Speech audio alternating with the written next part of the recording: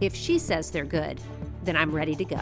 This is Innovation Now, bringing you stories behind the ideas that shape our future. Astronauts were wary of putting their lives in the care of new electronic calculating machines. So, during a pre-flight checklist, John Glenn asked engineers to get the girl, Katherine Johnson, to run the same numbers that had been programmed into the computer, but by hand.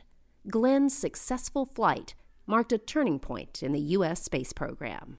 During her years at NASA, Katherine became a leader in her field because of her incredible understanding of complex mathematical concepts. She calculated trajectories and launch windows and is known for her vital assistance in bringing Apollo 13 back safely to Earth. In 2015, Katherine received the Presidential Medal of Freedom, America's highest civilian honor. And in 2017, the Katherine G. Johnson Computational Research Facility at NASA's Langley Research Center in Hampton, Virginia, was dedicated in her name. Join us in honoring this remarkable woman, an American hero and inspiration, as she celebrates her 100th birthday. Happy birthday, Katherine. For Innovation Now, I'm Jennifer Pulley.